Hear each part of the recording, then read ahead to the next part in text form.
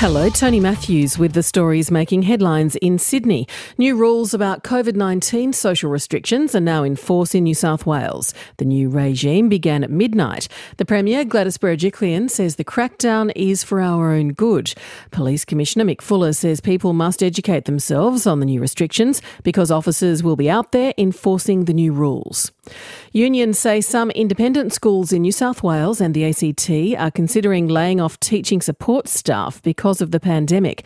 The Independent Education Union says a small number of schools have said they want to stand down the workers without pay in Term 2 because of COVID-19. Union spokesman Mark Northam says duties are changing rapidly in the current crisis, but there's still plenty of work to do to deliver education to students. Across those schools, you might only be looking at 70 or 80 people initially, but our view is to push back now to send a strong signal that this is not an appropriate way at this point to respond to the COVID-19 crisis. New South Wales prison workers have raised concerns that social distancing guidelines are not being implemented and fear they're being placed at risk of contracting COVID-19.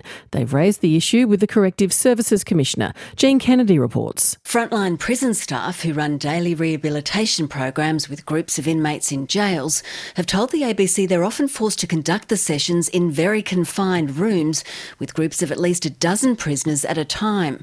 They say the social distancing guidelines as dictated by health authorities are not being followed. Stuart Little from the Public Service Association says he raised the issue last night with the Corrective Services Commissioner, Peter Severin. He's assured me that certainly their position is that if that's happening, it shouldn't be happening. A meeting between the union and Corrective Services officials will be held today to address the issue.